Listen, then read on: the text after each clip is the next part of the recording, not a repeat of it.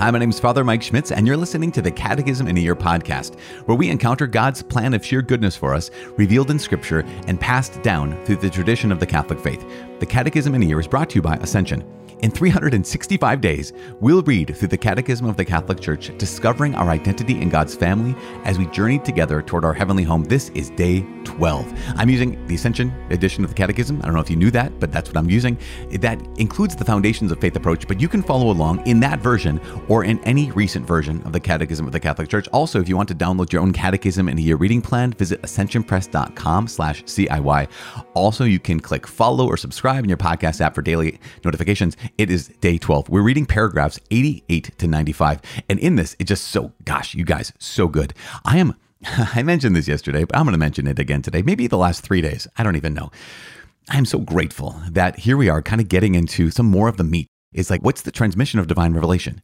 And it goes through the apostolic tradition, right? The apostolic preaching, those orally and in writing, continued through apostolic succession, right? The bishops who came after those original bishops, the apostles, who laid hands on the next generation, and it's come down to us. And we have, again, one common source of revelation, but that's given to us through sacred scripture and sacred tradition.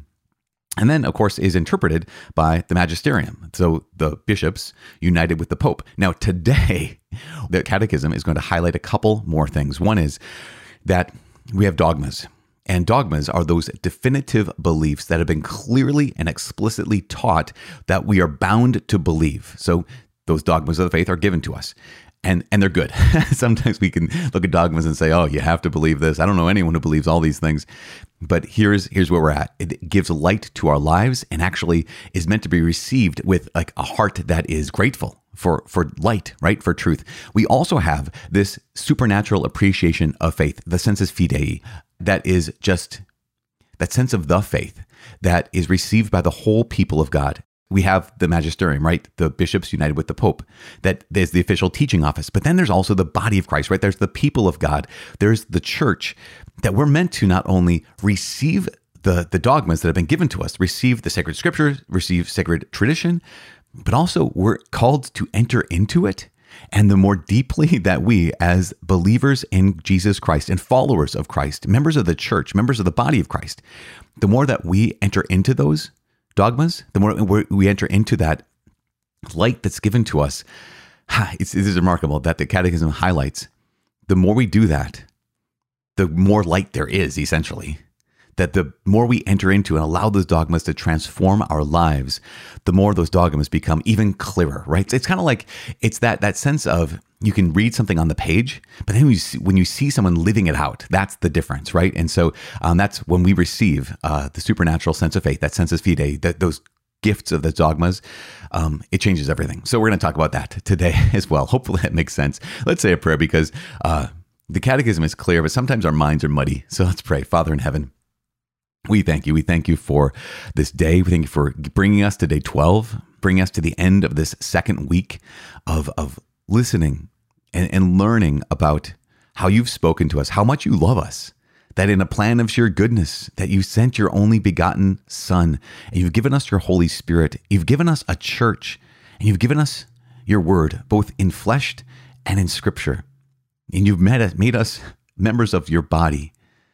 And so, Lord God, we ask you to please help us be faithful. Help us to be faithful to what you've called us to. Help us to receive the dogmas that you have made explicit. Help us to live out the truth. Let us not just be hearers of the word, but doers of the word as well. We make this prayer in the mighty name of Jesus Christ, our Lord, in the name of the Father and of the Son and of the Holy Spirit. Amen. As I said, it is day 12. We're reading paragraphs 88 to 95. The dogmas of the faith. The Church's magisterium exercises the authority it holds from Christ to the fullest extent when it defines dogmas, that is, when it proposes, in a form obliging the Christian people to an irrevocable adherence of faith, truths contained in divine revelation, or also when it proposes, in a definitive way, truths having a necessary connection with these. There is an organic connection between our spiritual life and the dogmas. Dogmas are lights along the path of faith. They illuminate it and make it secure. Conversely, if our life is upright, our intellect and heart will be open to welcome the light shed by the dogmas of faith. The mutual connections between dogmas, their coherence, can be found in the whole of the revelation of the mystery of Christ. In Catholic doctrine, there exists an order or hierarchy of truths, since they vary in their relation to the foundation of the Christian faith. The supernatural sense of faith. All the faithful share in understanding and handing on revealed truth. They have received the anointing of the Holy Spirit, who instructs them and guides them into all truth. The document Lumen Gentium from the Second Vatican Council states, "The whole body of the faithful cannot err in matters of belief. This characteristic is shown in the supernatural appreciation of faith, sensus fidei, on the part of the whole people, when, from the bishops to the last of the faithful, they manifest a universal consent in matters of faith and morals." Lumen Gentium further states, "By this appreciation of the faith, aroused and sustained by the Spirit of truth, the people of God, guided by the sacred teaching authority, the magisterium, receives the faith once for all delivered to the saints. The people unfailingly adheres to this faith, penetrates it more deeply with right judgment, and applies it more fully in daily life." Growth in understanding the faith. Thanks to the assistance of the Holy Spirit, the understanding of both the realities and the words of the heritage of faith is able to grow in the life of the Church. First, through the contemplation and study of believers who ponder these things in their hearts.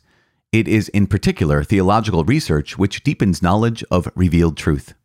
Second, from the intimate sense of spiritual realities which believers experience, the sacred scriptures grow with the one who reads them. Third, from the preaching of those who have received, along with their right succession in the episcopate, the sure charism of truth. Finally, Dei Verbum also states, "It is clear, therefore, that in the supremely wise arrangement of God, sacred tradition, sacred scripture, and the magisterium of the Church are so connected and associated that one of them cannot stand without the others. Working together, each in its own way, under the action of the one Holy Spirit, they all contribute effectively to the salvation of souls." Okay, so there we are, paragraphs 88 to 95. Okay, as I mentioned before, we have dogmas, we have the supernatural sense of faith, the sensus fidei, and we have this growth in understanding of the faith. So let's start with the dogmas. The dogmas of the faith, what are those? So maybe a simple way to say this is it's a truth revealed by God, which the magisterium of the Church declared as binding. As we read in the Catechism just a second ago, the Church's magisterium asserts that it exercises the authority it holds from Christ to the fullest extent when it defines dogmas, that is, when it proposes, here's the thing, in a form obliging Catholics to an irrevocable adherence of faith, truths contained in divine revelation, or also when it proposes, in a definitive way, truths having a necessary connection with these. So the thing I think that we might be hesitant about when it comes to dogmas is, oh my gosh, I have to believe this and don't have a choice to it. Well, it's one of those situations where the degree to which we kind of buck against it or kick against the goad, right? The degree to which we receive a dogma with hesitancy or resistance, and the degree to which we receive a dogma with open arms and joy is going to reveal a lot about our hearts. It's going to reveal a lot about where we're at. So it mentions in paragraph 89, it says, "If our life is upright, our intellect and heart will be open to welcome the light shed by the dogmas of faith." And there's a reference, a footnote there to John chapter 8, verses 31 and 32, where Jesus then said to the Jews who had believed in him, he said, "If you continue in my word, you are truly my disciples, and you will know the truth, and the truth will make you free." That's kind of the reference that is offered here when it comes to that. If our life is upright, our intellect and heart will be open to welcome the light shed by the dogmas of faith. And when we have resistance to dogmas, there's a history of people who just want to get rid of the dogmas, and they'll say, can I just have a relationship with God? And the dogmas are so binding, they're hemming me in. There was a scholar back in the day, I think it was G.K. Chesterton, who gave this image. He said, imagine an island coming out of the ocean. And the island is coming straight up out of the ocean, so it's entirely a cliff, right? On all sides, it is cliff, drop off from the top right down to the rocks and the water below. He says, now along that cliff, though, surrounding the entire island is a fence, so people don't fall off the cliff into the rocks and water below. And so here's children And on top of this island is this massive meadow, right? This is huge field in which all these kids can be free to play. There's this fence, so they don't have to worry about falling off the cliff. But say someone comes along and they say, I can't believe you put this fence that is hemming all these kids in. Why wouldn't you just let them be free? And so you take down the fence. He said, if you left and came back, you would find all those kids huddled in the center of the island for fear that they would fall off the island.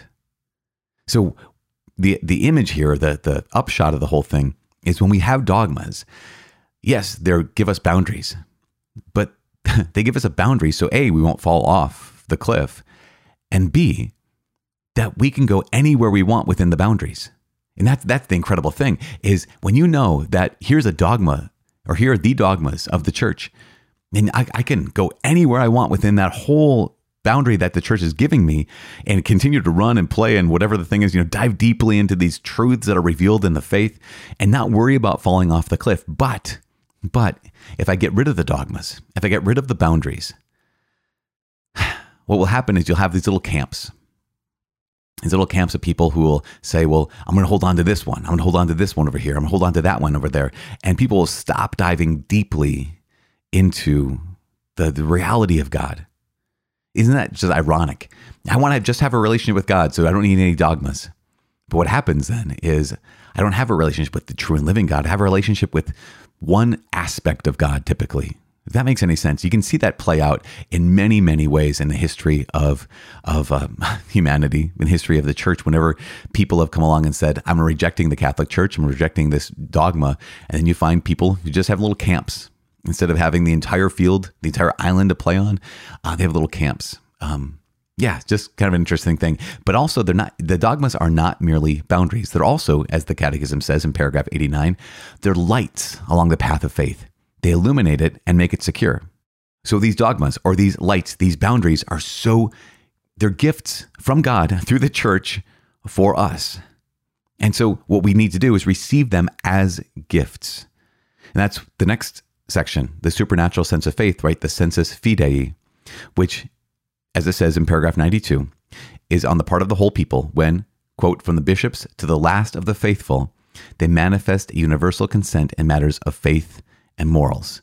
And that is from Lumen Gentium, right? That's a document of the Second Vatican Council that highlights this. It highlights the fact that when we receive the teaching of the church, sacred scripture and sacred tradition and the magisterium of the church, what we do is we adhere to this faith, and then it says in paragraph 93, penetrate it more deeply with right judgment and apply it more fully in our daily life.